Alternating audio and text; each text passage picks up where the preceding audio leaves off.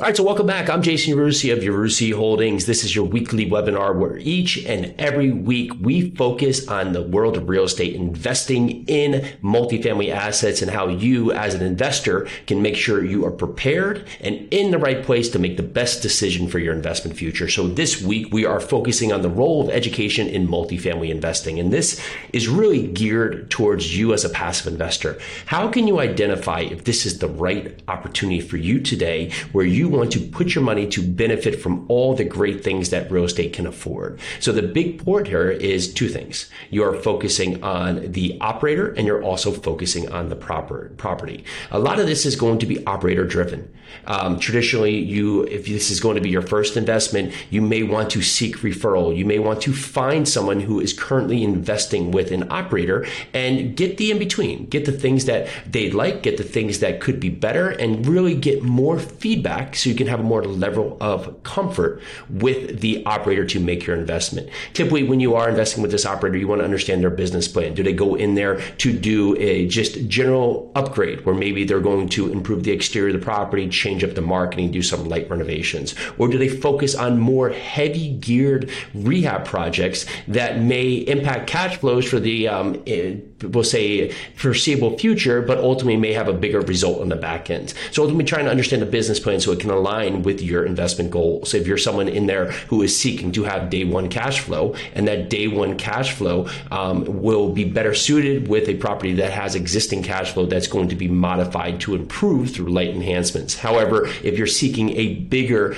potential upside and are exposed or open to more potential risk, then you may seek that operator who's doing larger construction projects on the back end that may generate more lines of income or bigger lines of income. So the importance here is on the owner, the operator, their investment style, the market they're investing in. Why do they believe in that market? What are the drivers for that market? What is the path to progress for that market? What is keeping people there and keeping people wanting to rent there and keeping the product they have creating value and appreciating over time?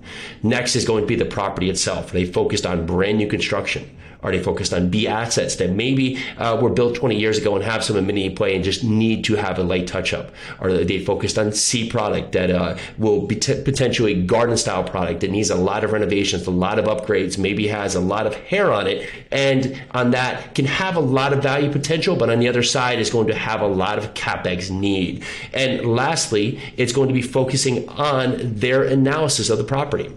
Now, you do not have to have a financial modeling background to truly dive in there. However, it is good to understand the logistics of the property. You do want to look at their growth assumptions. What is their assumptions for their rent bumps? And if they're assuming that they're going to get new rent premiums, what is their backing? What is the supporting comparables that support that data? What is their existing growth potential?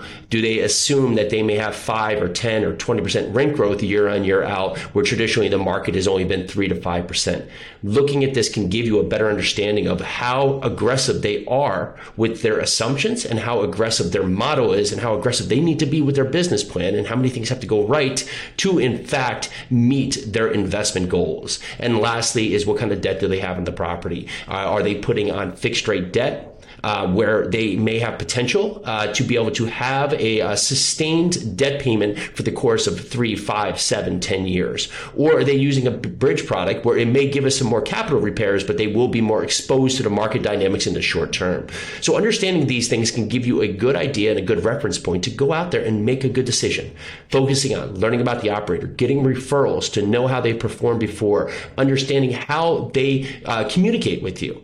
How is the property and where is the property? What is the business plan of the operator and how aggressive are their assumptions on the property? If you take these things into effect, of course, there's a very long list of other things you can consider. But if you take these things as the first initial steps, it's going to give you a good understanding of the type of property so you can better position yourself to choose the space of real estate that you want to invest in. So again, I'm Jason Yarusi. If you want to learn more about investing with Yarusi Holdings, please go over to our page, yarusiholdings.com. Reach out to us. We'd love to talk to you. We'd love to learn more about your investment goals and see if we can help you to make great investments for your future. Let's do this.